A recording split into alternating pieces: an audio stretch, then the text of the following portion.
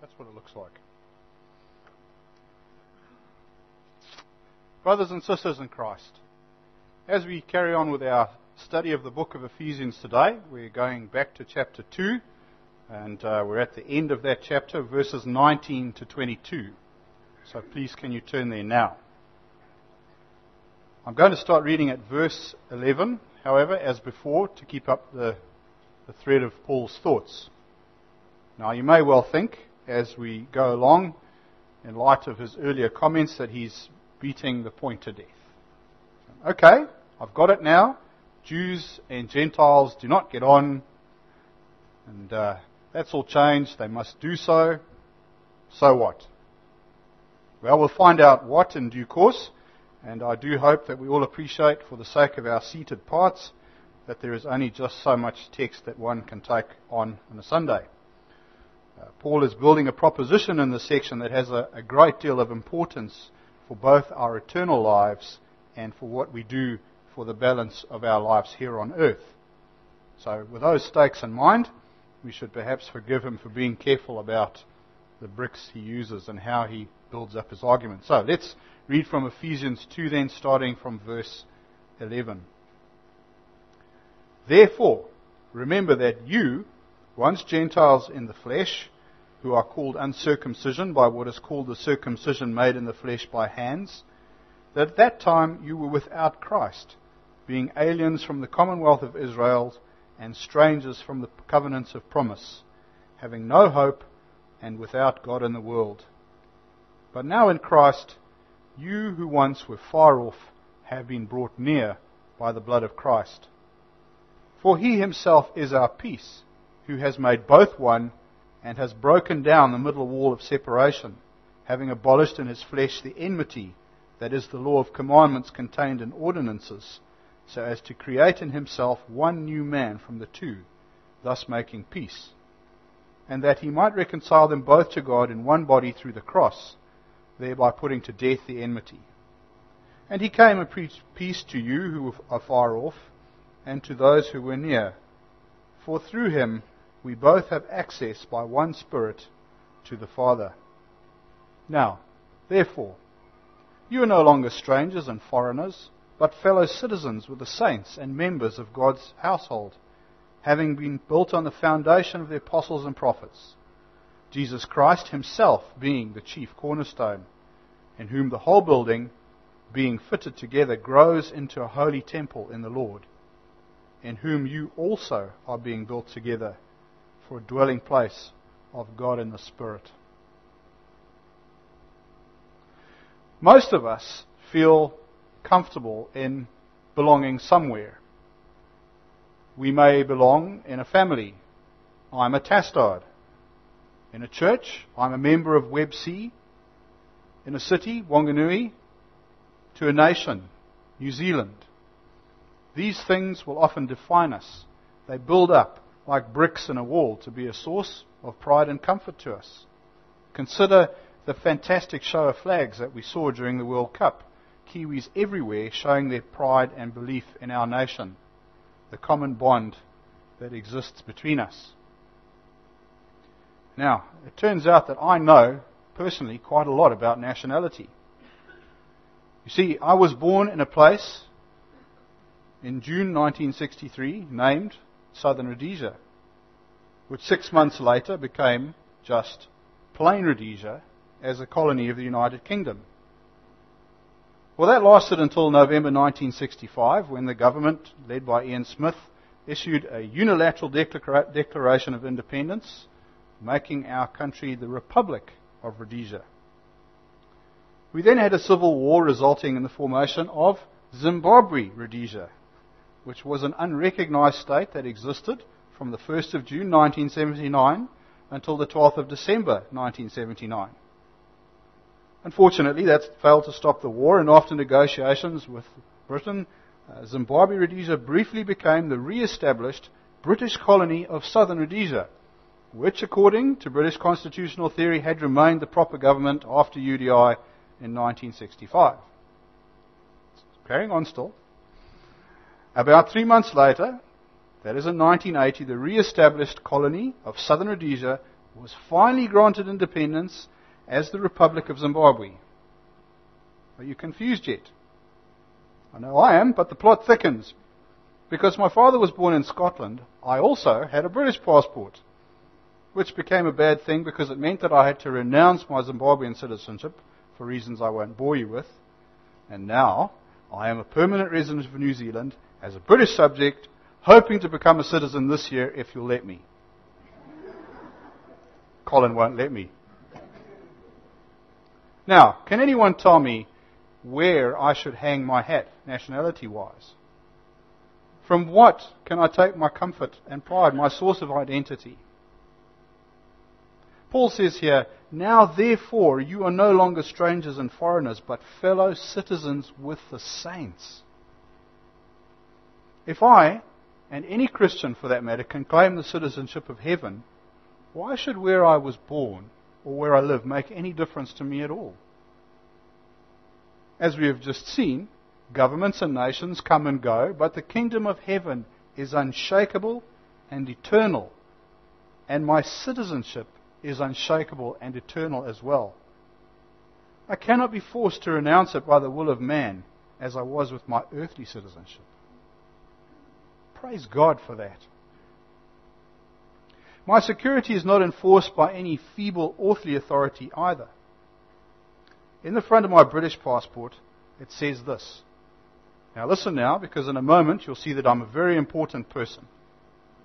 It says, Her Britannic Majesty's Secretary of State requests and requires, in the name of Her Majesty, all those whom it may concern to allow the bearer to pass freely without let or hindrance, and to afford the bearer such assistance and protection as may be necessary. I must remember to read that out to the immigration officials the next time I travel. I'm sure they will be ever so impressed and helpful. Sir, the floor here is dirty. May I please lie down and let you walk over my humble body as you enter our country? Of course not. The Queen is a remarkable lady, for sure, but really, what authority does she actually have? What can she do? Because she is a human, just like me. However, my heavenly citizenship is secured by the full force and power of omnipotent God, Creator and Sustainer of the universe. I must be careful, though, not to be arrogant, because, as Paul has reminded us, we are only citizens by grace, unworthy recipients of a great and precious honor. No, our behavior should be that of ambassadors for the gospel of Jesus Christ. What is the nature of my citizenship? Is it of the kind that the king says, Dave Tastod, isn't he that dirty fellow down in the kitchens we set to cleaning out the grease trap with his tongue? Actually, the language Paul uses is a great more encouraging. He points out that we are fellow citizens with the saints. And who are they? Well, there's an enormous number of ideas from various commentaries, but the consensus of those would be that the saints are those who have obtained a righteous standing or position before God on the basis of Christ's work through faith. So, to put it simply, these are the men and women, boys and girls who have a right relationship with God. And because of that, they can approach His throne without fear, and they are certain of salvation and heaven. Now, that doesn't sound like kitchen duty to me. Quite the opposite, in fact. Now, we are citizens with those folk. We have the very same privileges. We are all first-class citizens, and that is definitely something to praise and thank God for. Moreover, we are far more than just citizens. Citizens suggests that we belong to a faceless majority, but believers are far more intimate with God because they are members of the household of God. The Greek word Paul uses here for relative is oikios, and it speaks of belonging to the household not merely just in the sense of living in that place, but being of close, intimate family. It's like this. You don't just have the passport, but you also have the front door key. And when you go inside, you are greeted by name, with love, and led to your seat at the feast. And who's at the head of the table? Well, it's God Himself. Hello, Mike. Hello, Beth. Hello, Karen. How was your day? This is the wondrous gift of God to every believer. It doesn't matter who we are or where we have come from. Every child of God belongs in His home. Now here I want to say that I've been misleading you a bit because I've been speaking to you as individuals. And that's because I want every one of us here to intimately grasp that feeling of belonging to the family of God. But we must clearly see that Ephesians, in this passage, is talking about how we relate to God in this new type of group relationship. Remember that in recent verses, Paul has been carefully demonstrating how the Jewish and Gentile relationship to God and to each other has changed completely through the coming of Christ. One of the ways this happens is that we mingle, not as individuals, but corporately as the church, as we are here today. And we're going to see this new establishment pictured as a holy temple in which God dwells. This is language that the readers of the time when this was written would understand well, because the Old Testament often speaks about God in this way. In the next 3 verses, Paul will show us the temple's foundation, its formation, and its function. So first, the foundation, the household of God, having been built on the foundation of the apostles and prophets. Now firstly, we should note the tense of the verse, having been built. It's past tense, isn't it? There was preparatory work done by the apostles and prophets, which is now complete.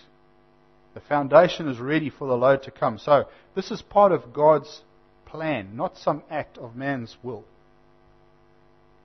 Next, why do all substantial buildings have foundations? Well, of course, the most obvious answer is that if they don't, they will fall down. However, foundations also have some other uses. They are the place where plans and intentions become reality. 18 months or so ago, we had an extension done to our house by Don Smith, Ken's brother. Yes, this is an advertising break. One might imagine that putting down a foundation is a matter of just digging a hole and pouring in some concrete, which it can be. But for a substantial construction, there's a lot more to it than that.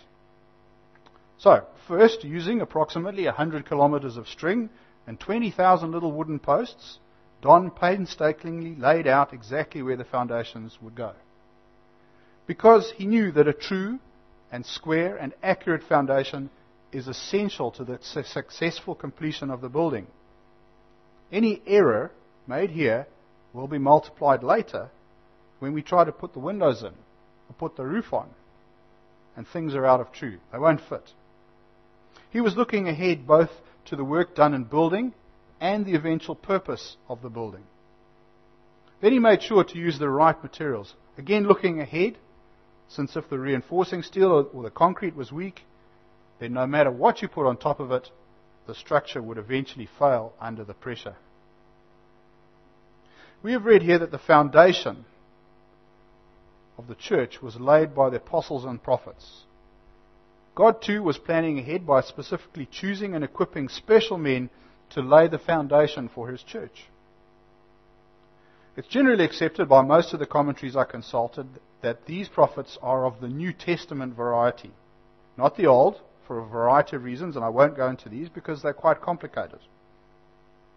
But one commentary did contain these helpful definitions of apostles and prophets in the New Testament context. So, an apostle is an official delegate of Jesus Christ, commissioned for the specific task of proclaiming authoritatively the message in oral and written form and establishing and building up churches. So that's an apostle. A prophet is one who is endowed with the Holy Spirit, with the gift of prophecy for the purpose of edification, comfort and encouragement, as well as for the purpose of understanding and communicating the mysteries and revelation of God to the church. But take a look at those definitions. I think it's clear to see the foundational work done by these people. Words like proclaiming, building up, edification, understanding, and communicating make this obvious. But while we know what they do, there is an elemental part that must be missing as they do God's work as imperfect humans. And that is supplied by the next part of the verse. Okay, having been built on the foundation of the apostles and prophets, Jesus Christ himself being the chief cornerstone. Today we think of cornerstones as being largely decorative and symbolic. They're laid by a dignitary of some kind, and they've got some kind of a message on them to reflect that fact. A sort of historical monument of passing interest, I suppose. However, for builders of Paul's day, they were a lot more important. When I was talking about Don laying out his string lines earlier, I didn't mention that he always measured back to a single place, a datum mark. Now, datums are used in many, many places, and while we don't think about them very much, they are actually an important part of our daily lives. Okay, so here's a definition and some examples of a datum. Simply, a datum is a reference point from which measurements are made. Okay, in surveying and geodesy, a datum is a set of reference points on the Earth's surface against which position measurements are made and to define a geographic coordinate system. Okay, we've all seen those little things on top of hills, so surveyors know where they are. Horizontal datums are used for describing a point on the Earth's surface in latitude or longitude or some other coordinate system. Vertical datums measure elevations or depths. Now, I did a course with the Coast Guard a while back for boating, and we did a lot of stuff on charts. And there's a thing called mean high water springs. So if you look on your chart and you see a rock that's marked to be a wash at a certain point, well, how do you know it's going to be a wash when you get there? Because the tide goes up and down, doesn't it? Okay, so there's this datum, mean high water springs, and there's a chart that allows you to work out how much water there will be on that rock when you get to it. Datum mark. In engineering and drafting, a datum is a reference point, surface, or axis on an object against which measurements can be made. And on the screen, you can see a picture of an engineering drawing. That circle in the middle is the datum mark. So starting from there, you can figure out exactly how big that thing is. Now, if Don hadn't used the datum mark, but had just relied on measuring as he went along from one point to the next, his layout would soon have been way out. Okay? I really like that phrase. Because each little error would just build on the next one and get bigger and bigger.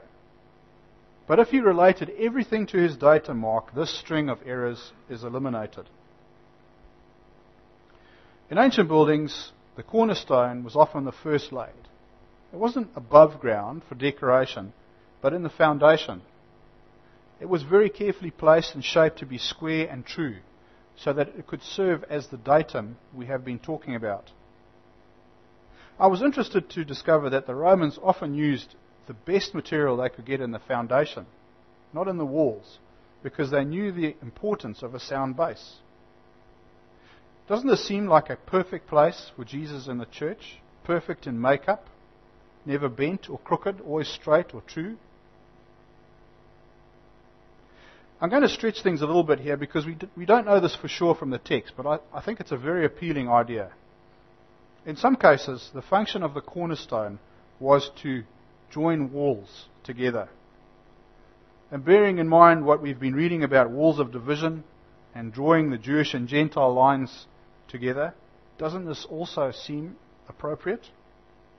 In fact, I found these pictures showing how some cornerstones are not actually carved just as straight blocks, but they have a corner in them to tie the two walls together. And you can see that nicely in these pictures.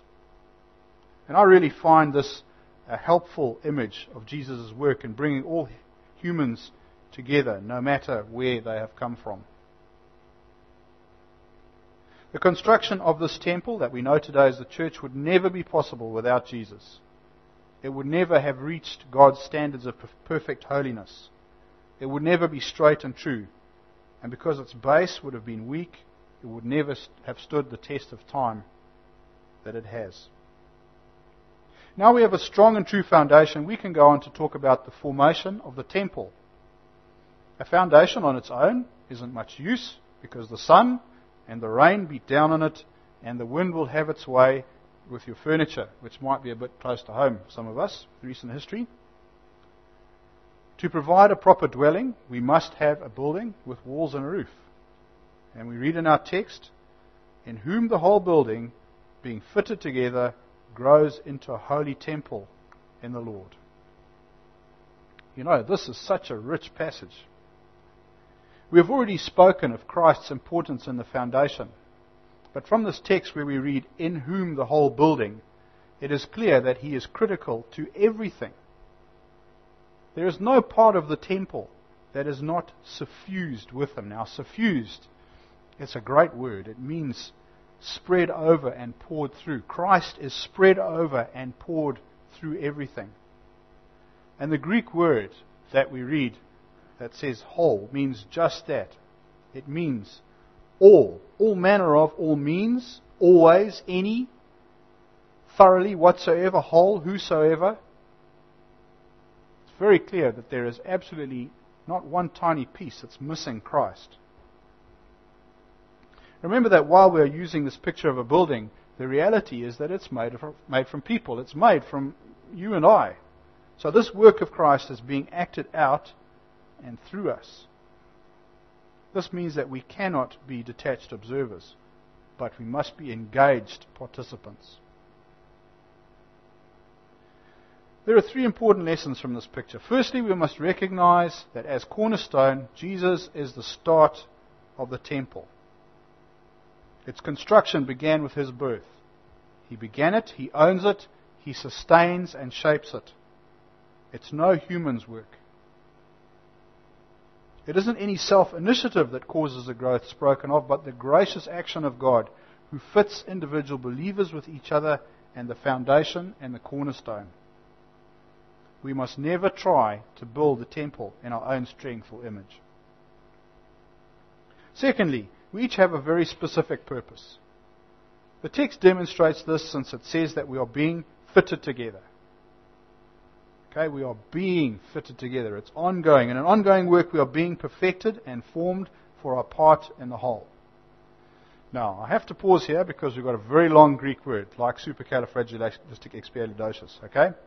The Greek word used for being fitted together is synamolagio. I think I got that more or less right. Okay? And it means to render close jointed together. That is, organize compactly. Remember that in those days of building, there was no mortar to make it easy to fit blocks together that had a bit of an uneven surface. Instead, each one had to be painstakingly fitted by hand. It had to be smoothed out and offered up to the other bricks to make sure that it would fit perfectly. This is not a process that can be conducted in the absence of Christ. He is in it, He must motivate it, He must lead it, or it will be chaotic and futile, no matter how well-meaning our efforts to shape ourselves. In practice, this fitting process is what we call sanctification. We are becoming more and more like Jesus every day. And we'll speak a bit more about this in a moment. But we can see, as I said earlier, from the word being, that it's an ongoing thing, not something that is finished. Lastly, this fitting process has a goal. We want a set of walls, a unity with a purpose as a place for God to live in. Not one of us can provide this on our own. It is a corporate work.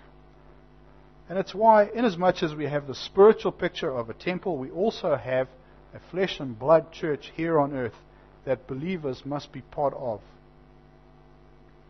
To remove ourselves from the church pretty much means to remove ourselves from the shaping process. This will not be good for the work of sanctification or for the work of the church. So in order to be fully engaged, we must do more than just attend a church. We must actively participate in its life. Now, we have all met folk who say that they are Christians, but they do not need to attend a church. I'm sorry, but they are wrong. This brings us neatly to the matter of function. We read the reason for construction in verse 22. In whom you also are being built together for a dwelling place of God in the Spirit. The purpose of this activity is to provide a place for God to dwell among His people through the Holy Spirit. It makes real the reconciliation of God and humans. Through Christ we are no longer alienated from God, but living closely with Him as members of a family do. We're living closely with God as members of a family do. What an amazing gift we have received. There is a further part of this function that's suggested to me by a slightly different understanding of the text. Again, this is really my opinion. It's not doctrine, but I think it's worth considering. A dwelling place is where God lives. So we might reasonably say that the temple spoken of is a place where He lives. Not just in the sense of being there, but being alive and visible and vital and found in that place. Do you see what I'm getting at? The church is a place where unbelievers ought to find God alive, where they ought to find Him, where they ought to see Him, where the rightness and necessity of a relationship with Him should be visible and demonstrated to all. Now remember that the church we're talking about isn't just a building with a steeple and a bell, but it is the sum of a body of believers, people who live daily in the world. The world ought to be able to see God alive in us through what we say and what we do. The hard question is, do they? And if they do not, what are we going to do about it? I have a few more quick questions before we end. However, although they are quick, this doesn't mean that they should not be searching. I encourage you, please, take your sermon notes and have a look at these questions in the week to come. Decide how you would answer them, and consequently what you will do. So, firstly, how do you treat your fellow temple bricks? I don't just mean the people in this building, although they are certainly part of that question, but I mean the body of believers everywhere. It is so regrettable that the church has been divided by doctrine. And we should never allow this to become a matter of pride and isolation for ourselves. For sure, there are matters that we cannot and must not negotiate over, but there is so much that we do hold in common with other believers. And to treat them with respect will honor God. It may well teach us new things, and we may be surprised who we find out that God is holding us up against in His shaping process. Secondly, are we participating in sanctification, or are we resisting? Are we fighting God? Do we want to fit in the space that God has intended for us?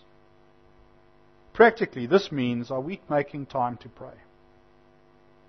Are we studying God's Word in a structured and diligent way? Do we actively look for opportunities for service? Remember, as parts of the temple, we are holy positionally through union with Jesus, so it follows that we should be holy practically out of love for Him. We have work to do. At the beginning of the sermon, I had quite a lot to say about nationality and how it gives us a peg to hang our hat on. In light of what we have learned today about our heavenly citizenship and the body of people around us that we are most intimately connected to through Christ, I want to ask, finally, who comes first in your life? Your country, or your king, your town, or the temple? Let us pray.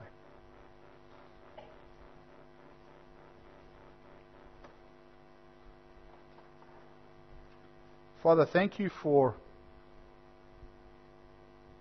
bringing us into your family. Father, I pray that we would be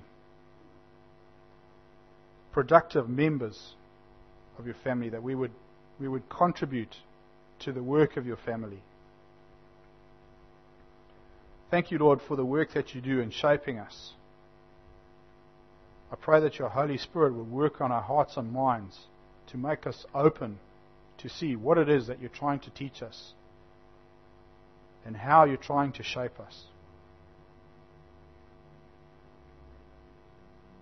Father, as we leave this building now, I pray that we wouldn't leave your words behind, but they would stay alive in our hearts. As we go into this week, they would challenge us and make us better witnesses for you.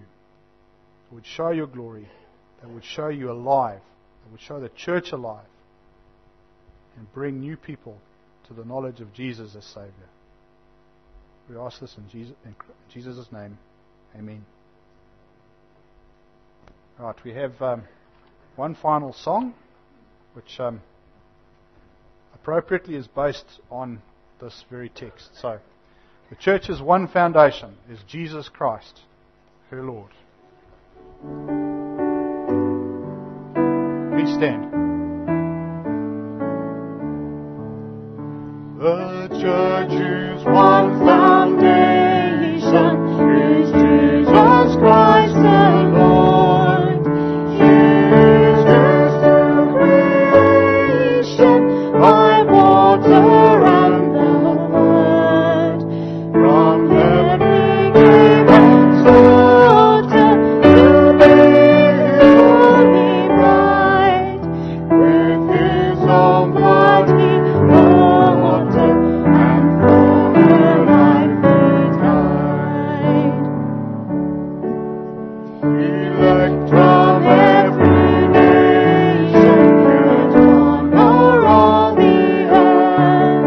The church of salvation, one Lord, one faith, one birth, one holy name she blesses, partakes one holy food, and to one hope she presses, with every grace endued. Through toil and tribulation and tumult of the war, she waits for consummation of peace forevermore. Till with the vision glorious, her longing eyes are blessed, and the great church victorious